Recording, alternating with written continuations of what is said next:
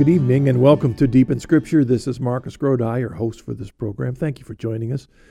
We're coming to you over EWTN Radio and broadcasting from the Coming Home Network International in Central Ohio. And thank you for joining us. This program, Deep in Scripture, is a way of looking at the wonderful gift that we've received from God, the Scriptures we receive through His church, and our desire is to study the Word within the context that it was given, within the context of sacred tradition, within the context of the church, given to us by the teachers of the church, guided by the Holy Spirit.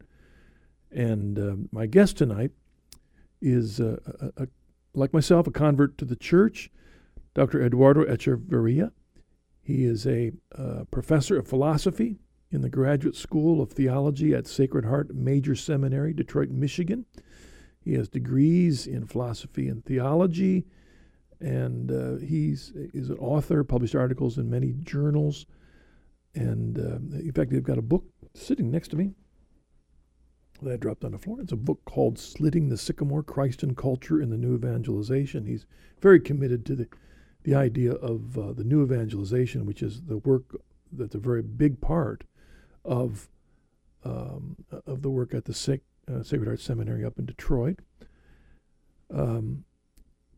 Eduardo has appeared on the Journey Home program, and he's just a wonderful servant of the Lord. And we asked him, of course, what verse was important to him that helped inspire him to follow Christ. And he chose 2 Corinthians 5:17 through 20. It's a great verse, and we're going to look at it in a moment. This verse challenges us. First of all, it tells us about how we're different if, in fact, we are in Jesus. Something has happened. And because it has happened, we are not only truly different, but we are to be different with a charge. And we'll talk about that in a moment. I just want to remind you, though, that this program has a website, deepinscripture.com. If you go to the website, you'll see a photo of our guest tonight, Dr. Eduardo Echeverria. You'll see links to a variety of neat things that will tell you about the Coming Home Network International, archives of the old programs, resources. You also see our phone number in case you'd like to call us. I would love to have your thoughts or questions. We can take a question from you if you'd like one. We can use it on the program tonight. 800-664-5110 or 740-450-1175. Or you can send me an email, marcus@deepinscripture.com. I will say something about Dr. Echeverria's background. Before he was a Catholic, he's always been very interested in philosophy. And particularly his background in evangelical Protestantism was very deeply connected to Protestant evangelical philosophy, Francis Schaeffer, Labrie, some of the teachers of the Dutch school, and he may talk a bit about that, but that's where he comes from. So any of you listening that have that background, or even now, we'd love to hear from you, some of your thoughts. And this verse that we've chosen, it's always been a favorite from the particular segment of evangelicalism that I was a part of from my seminary training at Gordon Conwell, and the writers that came from Britain that influenced the InterVarsity movement. A lot of us loved this verse because it was an encouragement to recognize that we have been changed.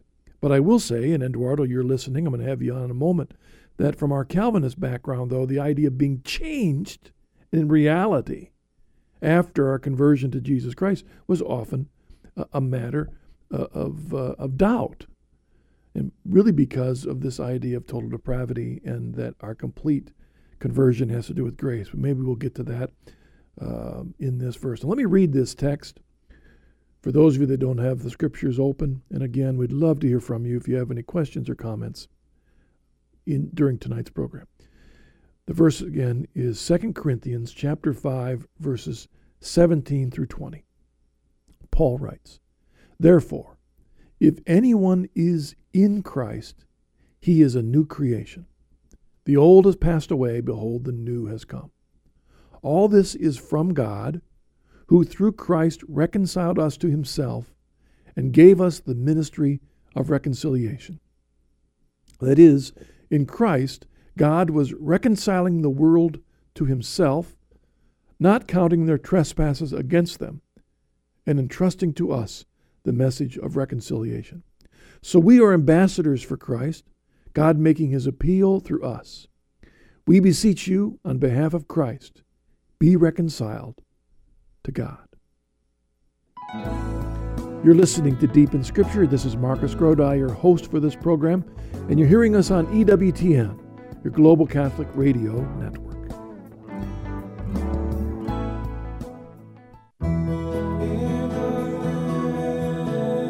Next time on The Journey Home, join Marcus as he welcomes daughter of converts, Sister Teresa Benedicta Block, to the show. Find out what convinced her to leave her faith tradition and make the journey home to the Catholic Church. That's on the next Journey Home, only on EWTN. The Journey Home is seen and heard around the world on EWTN. For dates and times in your area, log on to EWTN.com. The Coming Home Network International and Marcus Grodi invite you to join us for our 7th annual Deep in History Conference coming this fall to Columbus, Ohio. This year we will begin On the Rock, looking to understand the question of authority, the pillar and bulwark of truth. Join us the weekend of October 23rd as we bring together another exciting list of speakers. For more information, go to deepinhistory.com or call us at 800-664-5110. Welcome back to Deep in Scripture. This is Marcus Grodi, your host for this program. I'm joined tonight by Dr. Eduardo Echeverria. Good evening, Eduardo. Marcus, how are you? That's Good to great. be on your show. It's great to have you with us. Great to see you, too, because I'm looking at your picture on our website. It's great to have you. And also great to hear that things are going well up in Detroit. Wonderful. It's a wonderful place, Sacred Heart Major Seminary. You know, the seminary is committed to the mind of the church.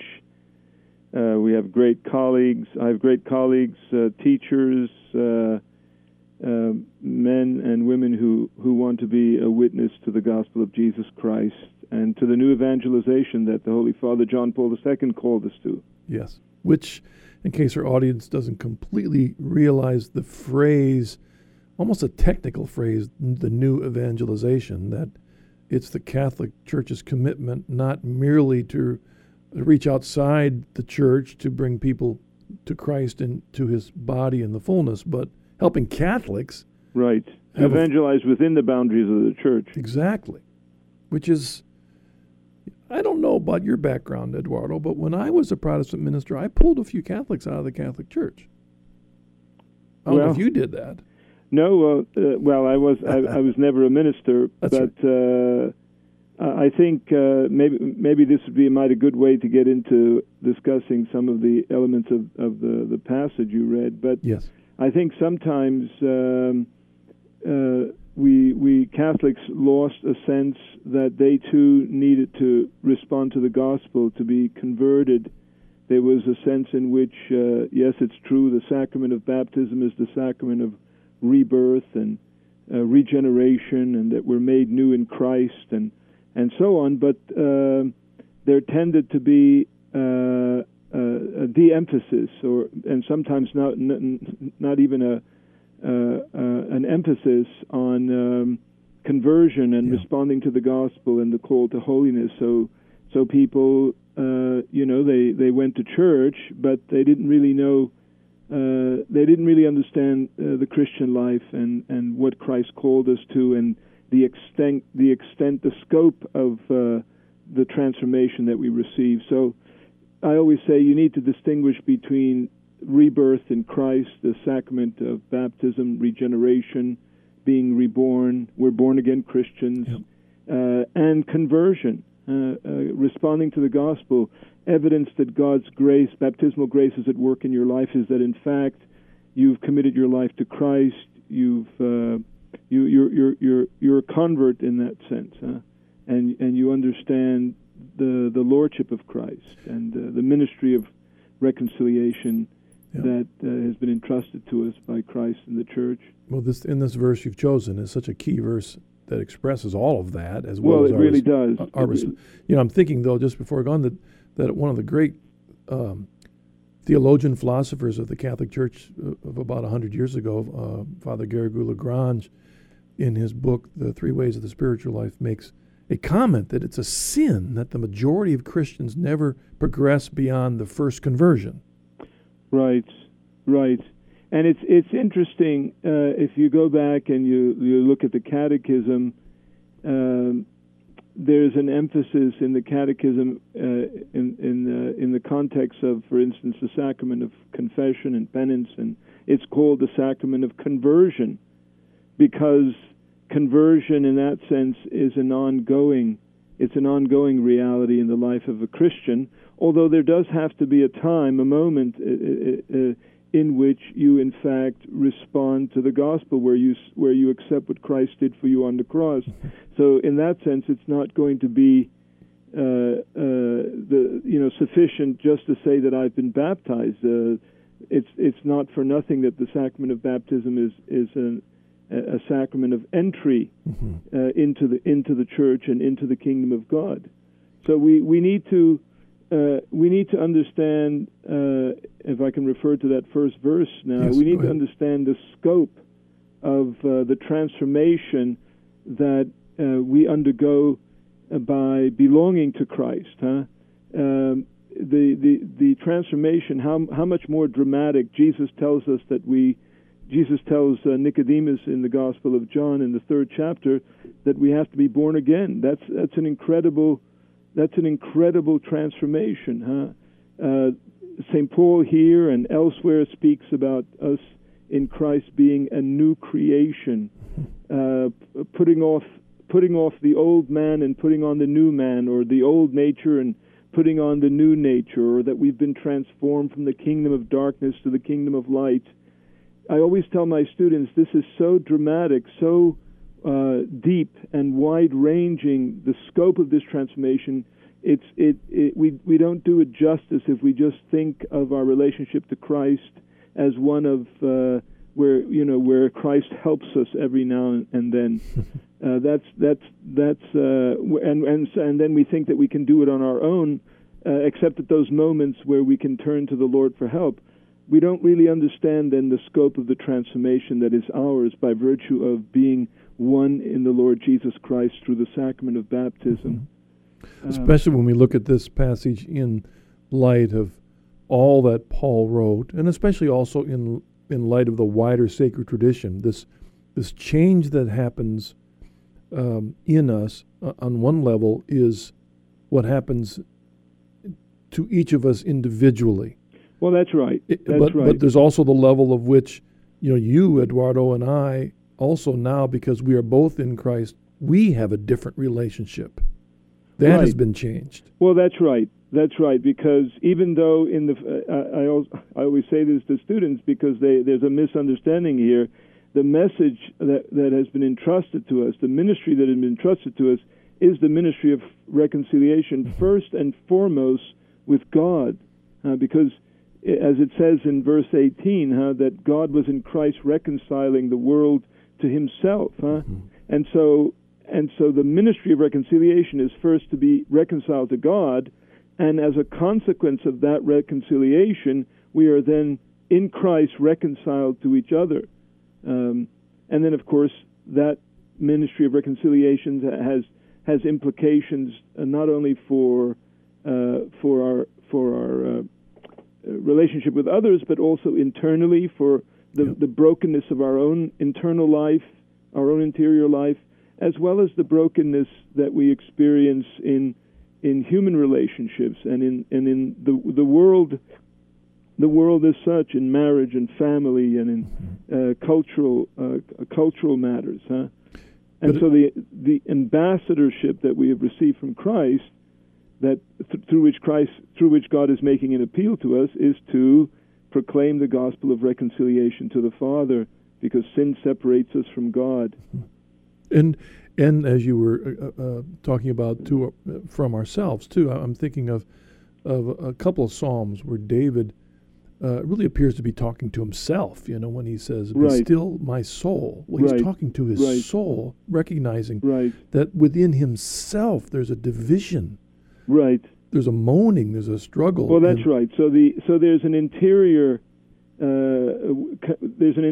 conflict which is that affects, because sin affects us interiorly, as well as affecting our relationship with others and cultural institutions, and in that sense, the scope of the transformation is as deep as the scope of sin.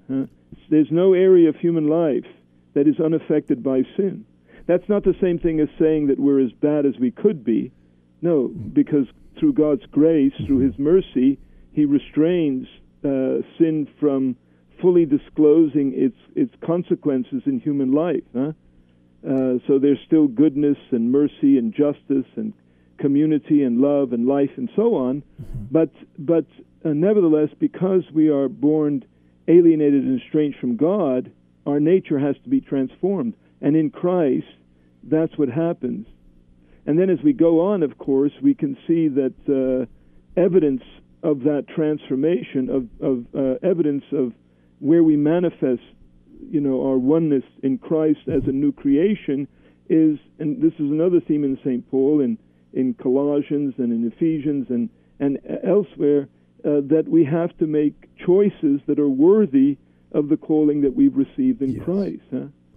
In fact, just a verse right before, a couple paragraphs before the one you've chosen, verse 10, "For we must all appear before the judgment seat of Christ, so that each one must receive good or evil according to what he has done in the body." Well, that's right. We have to live different lives We have in to live relationship different to lives. how we've been changed. That's right. We have to. There are some passages that in St. Paul, for instance, in Colossians 3:17 and in Ephesians 4:1, where he uses those very words.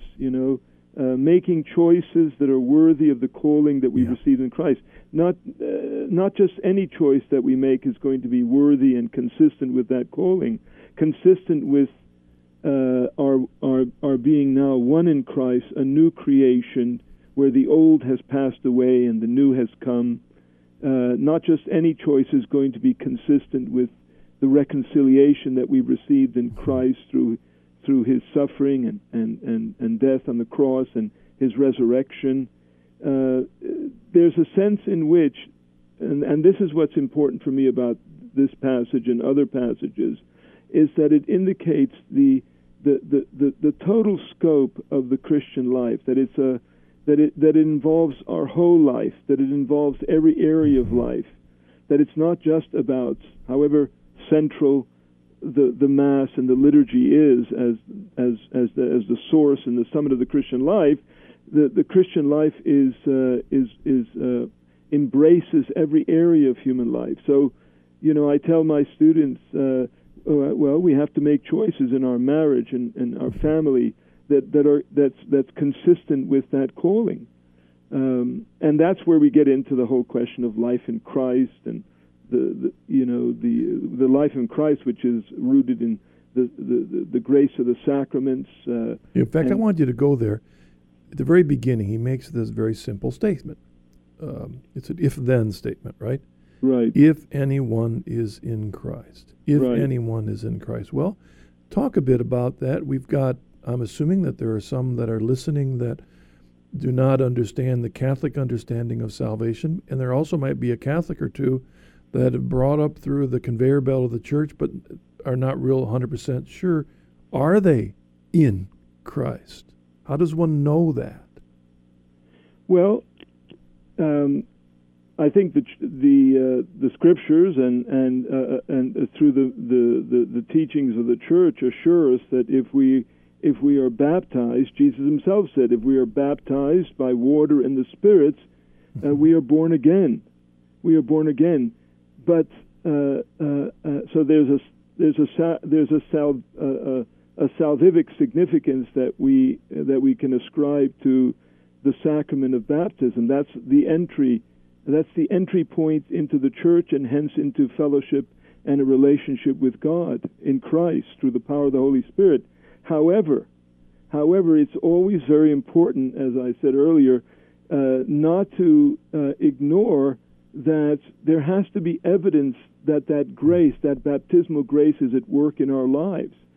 So how do we know that it's at work in our lives? Well, we've responded to the gospel. We've made a heartfelt act of repentance and commitment, and we've said, Lord, I accept what you did for me on the cross. And it seems to me that's going to be evidence that grace is at work. I mean, in essence, that's what confirmation and that's is supposed exactly to do. Right.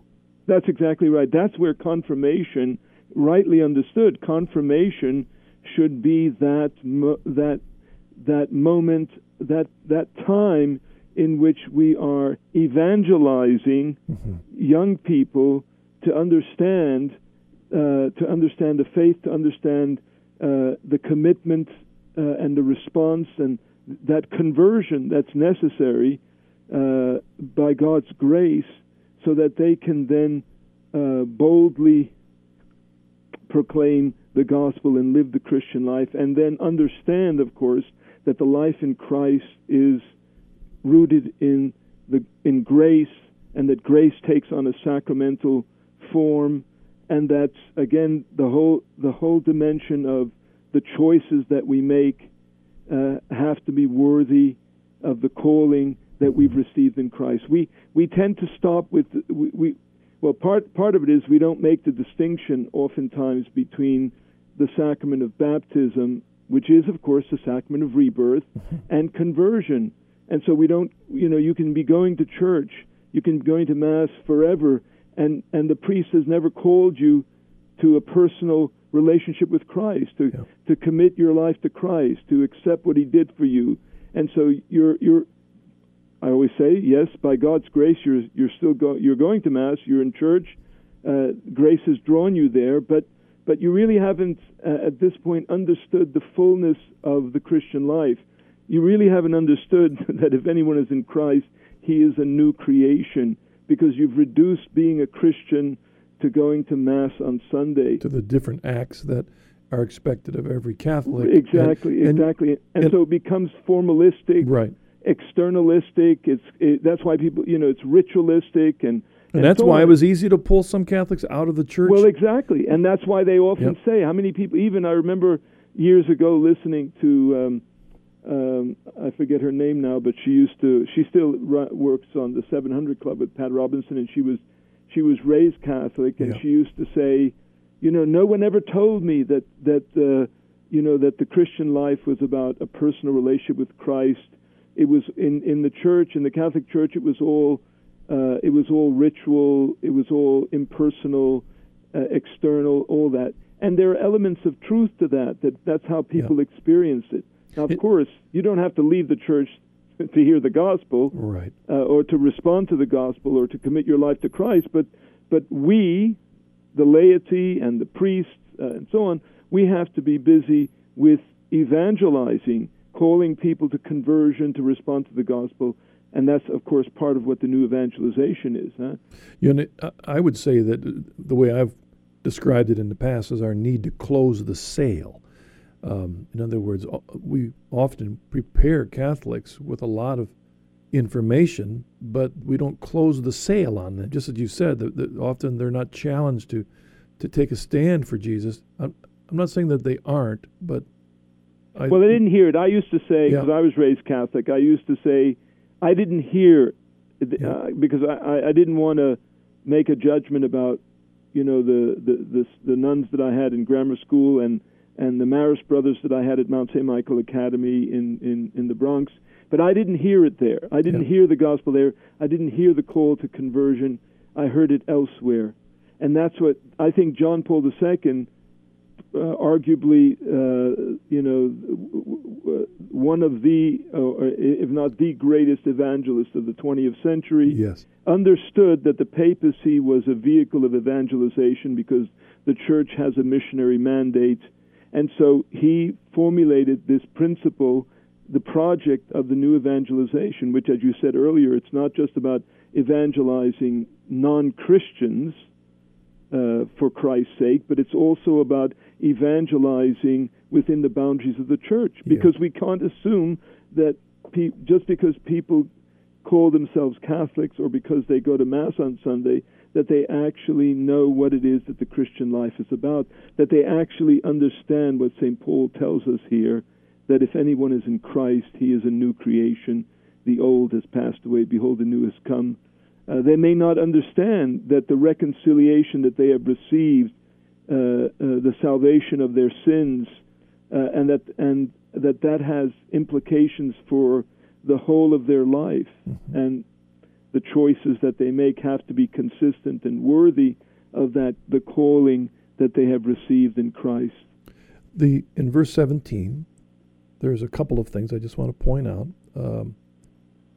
because there's a wide breadth here. On the one hand, if anyone, which in that sense, Paul was making a very bold proclamation that it wasn't limited just to one little small group or one class or one race or one ethnic. It's anyone. Well, that's right. And so it's open completely wide to include every single human being that exists on this planet.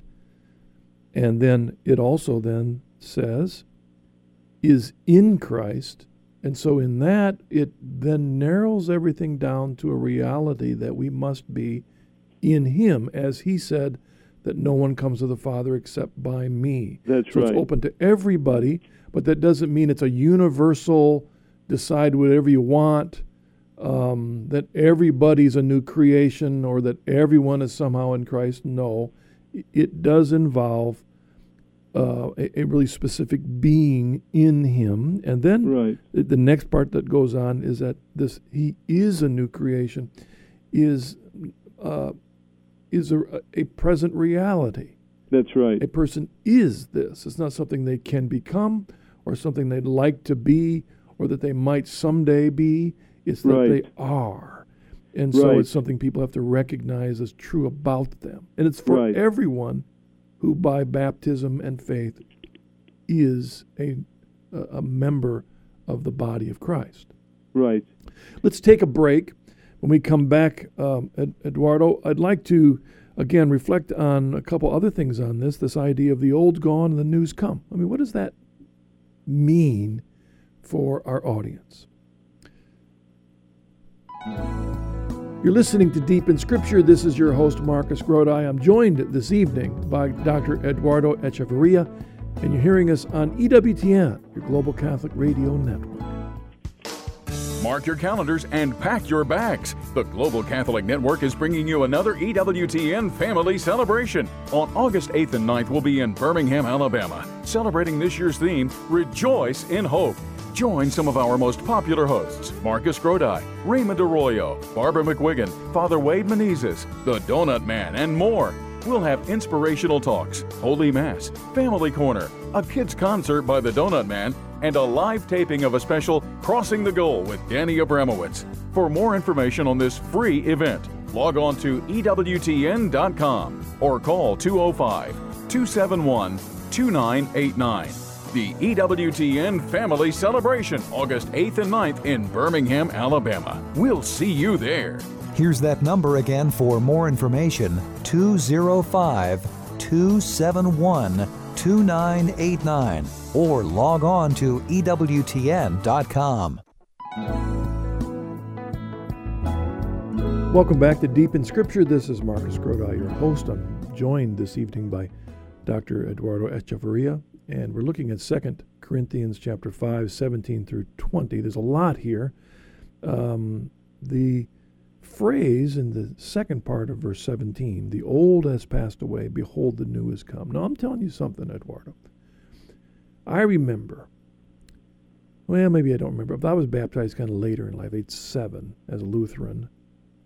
And this passage may even have been read during that ceremony, but I pretty well can vouch for the fact that the way that I felt on Saturday was not a whole lot different than the way that I felt Sunday afternoon. And the habits that I had Saturday and some of the tendencies were still there Sunday afternoon, even though we believe that in baptism original sin is gone. The slate is wiped clean.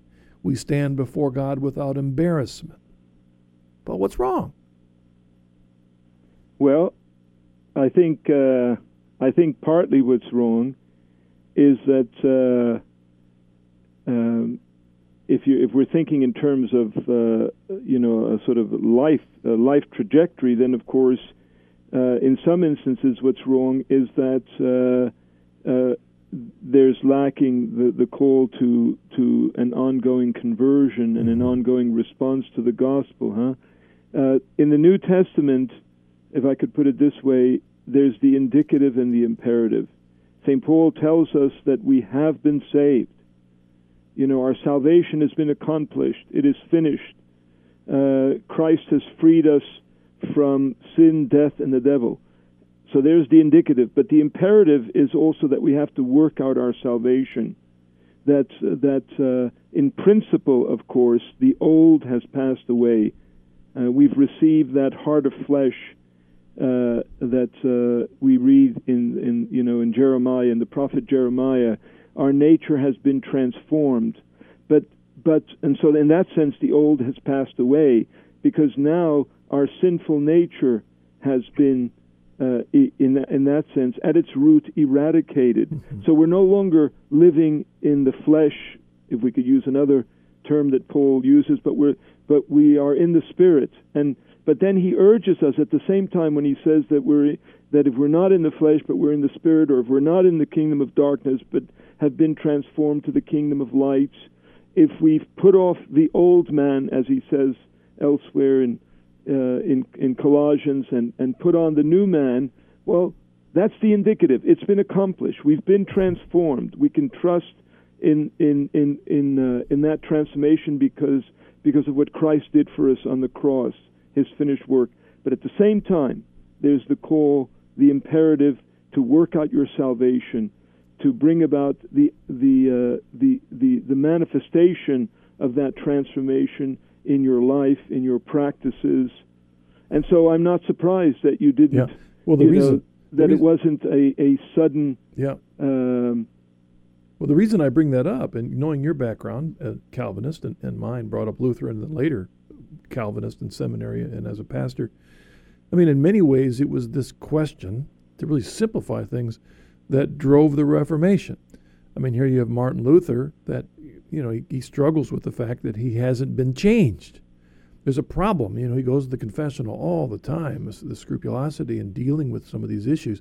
And so he ends up with a theology that really recognizes, on the one hand, that it's all grace, but that we're nothing but, to use the imagery, snow-covered dunghill. And so the trajectory of that is ending up with theologies that basically imply that you're in Christ when you come down to a football stadium and you kneel down and say the sinner's prayer, and then you've arrived, and now you're once saved, always saved, as a part of the tulip theology of Calvinism. And the idea of the imperative part is not as crucial anymore because of what the present tense reality has been done. Again, following this passage, not because of anything I did, but it's all God's grace. Right. But we have as Catholics, and I think if we had a longer time to discuss this, of course, I think even certainly Calvin and I think to a certain extent even Luther, they too have a doctrine of sanctification. Sure, we have a doctrine of sanctification quite clearly, and we want to heed the imperative of St. Paul. Not to gratify, as he says, the desires of the sinful nature. We've been transformed. The old has gone, the new has come, and now we have to work out our salvation. We have to, as he urges us, as I've said several times tonight, as he urges us repeatedly to make choices that are worthy of the calling that we've received in Christ. And one of the best places to see this, of course, is in Galatians, because in the 5th chapter, because there he distinguishes between the life in the flesh and life in the spirit, and the choices and practices that arise from each of those life, from each of those, if you will, each of those lifestyles that we live, those that are consistent with our sinful nature, and those that aren't, those that are consistent with the flesh, and those that are consistent with the Spirit. And he gives us, we should be in no doubt, I mean, he gives us a catalog, if you will, of choices that flow from our sinful nature, from the flesh, and those that flow from being in Christ. Those, as he says, in fact, in Galatians 5, verse 24, those who belong to Christ Jesus have crucified the sinful nature with its passions and desires. And since we live by the Spirit, let us keep in step with the Spirit, and so on. All of that is, I think, connected with what it means to be a new creation, and the sense in which the old nature has been uprooted, has been in principle uprooted, and the old man has been vanquished because sin, death, and the devil have been defeated. So that's the indicative, and then the new has come. The new has come, and then we have to work that out. Of course, we work that out in Christ, through grace. We can't do it on our own. Which is really the argument why for infant baptism, because we recognize that this gift of being made new is a work of God's grace, as Paul says. Right. It's all from God. All this is from God. But we want those children to have the benefit of the grace they need to live out this new life. If we were committed to only, and there was a period of time when this became the tradition, and that is you kind of save baptism to the end of life. I think Constantine kind of put it off to the very end.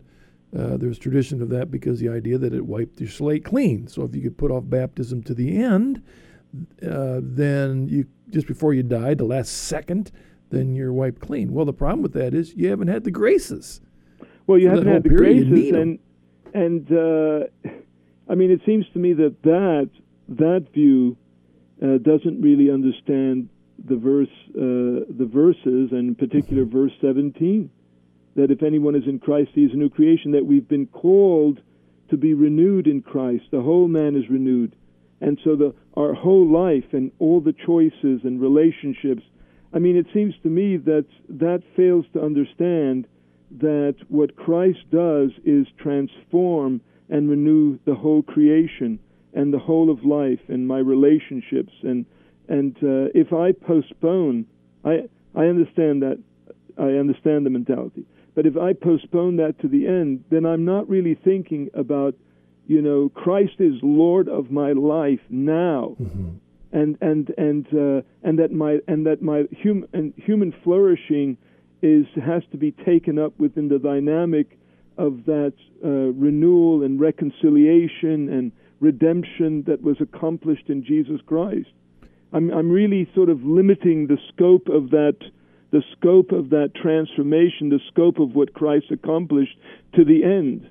I don't see how one can plan his life that way. I'm going to do it till I'm going to wait till the end. Roulette. I mean, it's really playing. It's not taking seriously the spiritual battle.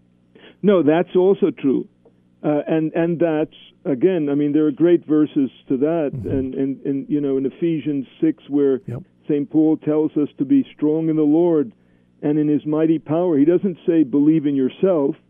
He says, be strong in the Lord and in His mighty power, to put on the full armor of God so that you can stand against the devil's schemes, and put on, the breastplate of righteousness, the belt of truth. We have to be knights. And so if we really believe that our Lord, that Christianity is life-affirming, and that so that embraces the whole of our lives and all the choices and relationships and so on, that we're engaged in, then of course we can't think that it's just about the end, as if this is as if the Christian life isn't about what's going on here and now. Remember, eternal life begins now. The fullness of eternal life, of course, is an eschatological, a transcendent reality. It's not until we see the Lord face to face that that the fullness of eternal life is manifested in us. But to know Jesus Christ is to know eternal life. And if we know Christ now, and that's what we have to call people to, then it begins now. Then that's when, again, we're in Christ, and He is a new creation. He doesn't make the new creation a reality, an eschatological reality.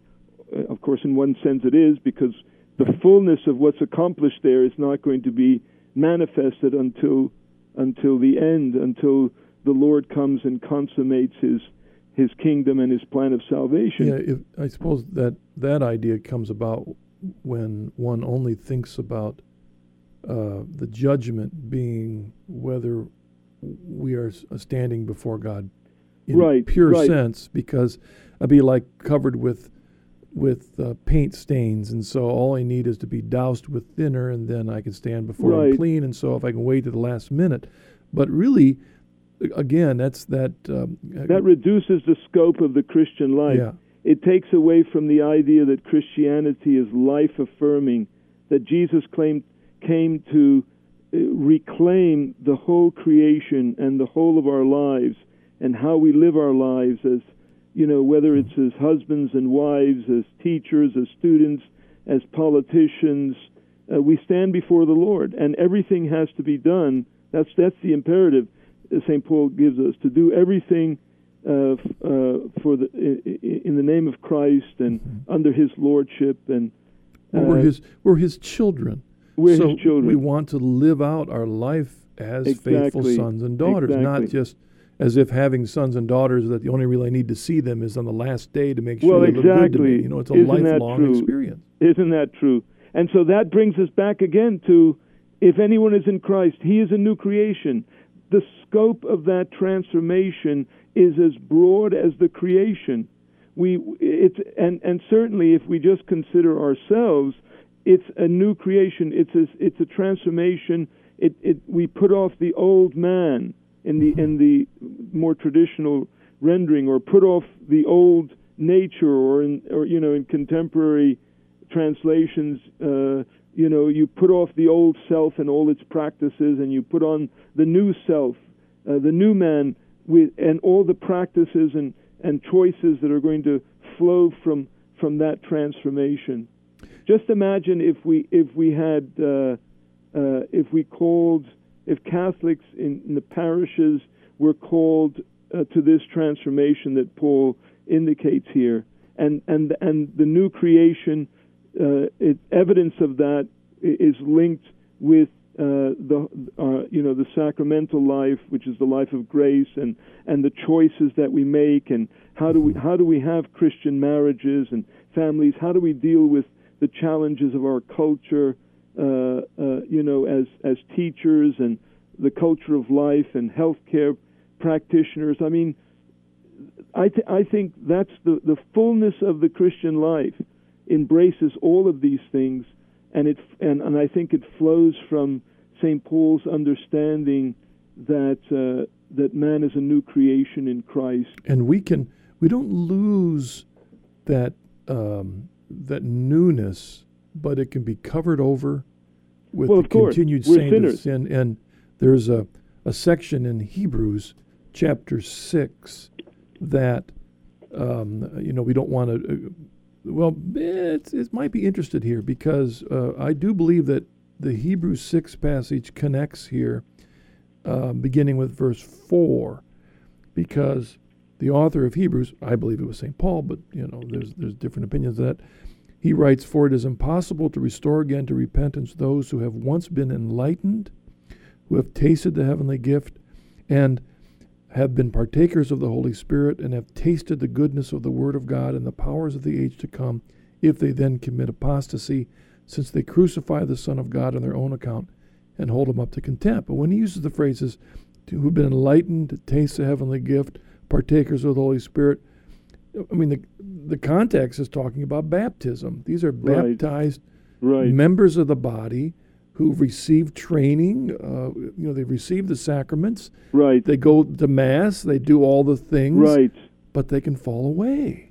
Well, and if I could link that to, 2 Corinthians 1 Corinthians 6, where he's talking to the Corinthian community, and they too have been baptized. They too have been sanctified in Christ. Mm-hmm. You know, the point of transformation was baptism. But he tells them, you know, not to be deceived, not to be deceived. And he stop deceiving yourselves. He says, neither the sexually immoral, the Greek there is the pornoi, nor idolaters, nor adulterers, nor soft men, malakoi, which is effeminate males who play the sexual role of females, nor men who lie with males, which is, the Greek word there, as you know, is arsinokoitai, which is a combination from in Leviticus, a combination of the Leviticus 18 regarding a man lying with a man is an abomination to the Lord. Mm-hmm. Well, in the Septuagint, which translated is the Greek translation of the Hebrew, it created a word, arsinokoitoi. None of these who live this life. It's not just talking about individual actions. It's talking about a pattern of behavior. The serial, unrepentant men, persons who are idolaters, adulterers, and so on, they will not inherit the kingdom of God. And these things some of you used to be, he says. Mm-hmm. But you washed yourself off. Washing, again, is a reference, of course, to baptism. You were made holy or sanctified. You were made righteous or justified in the name of the Lord Jesus Christ and in the Spirit of our God. Huh? Mm-hmm. He's writing to Christians. He's writing to Christians, and they have fallen away from the Lord, and they have, the sinful practices of the Corinthians that he's talking to in 1 Corinthians 6. So again, it's evidence that God's grace is at work in your life, because it's not just an interior reality. Grace is, of course, is an interior reality. You have an interior life, but it has to be expressed in the choices that we make. And we're all sinners. We're all sinners, but we have to trust.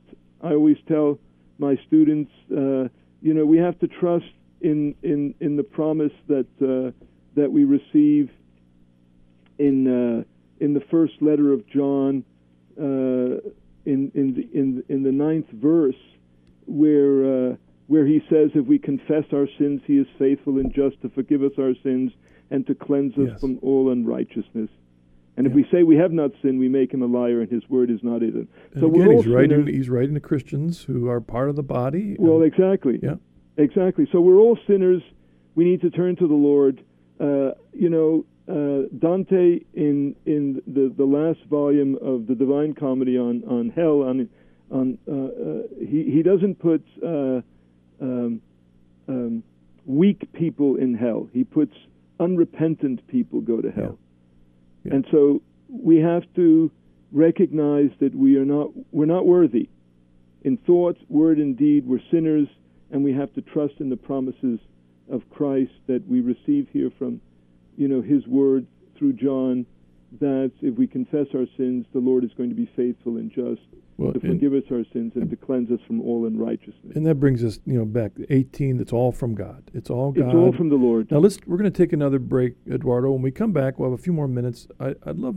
There's so much to cover in this passage. I mean, one thing is to talk about why it is that so many Catholics and Christians do not evangelize, and I think part of it is that if you want to be an ambassador for Christ, you really need to appreciate what you've got. And if you don't appreciate what you have and what you've received and all that it requires of you, then you're not enthused to go tell anyone about me. That's something else we can talk about. But I think what I'd like to do is to address the possibility that there are listeners that, because of some of the things we've said, they want to be reconciled to God. So let's take a break. Let's talk about what can a person do right now to be reconciled to God. We'll do that when we come back.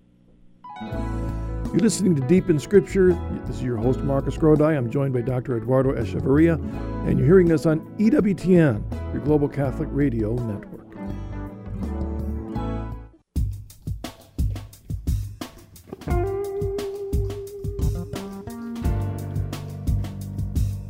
The Coming Home Network International is a non-profit Catholic lay apostolate dedicated to helping Protestant clergy and laity come home to the Catholic Church.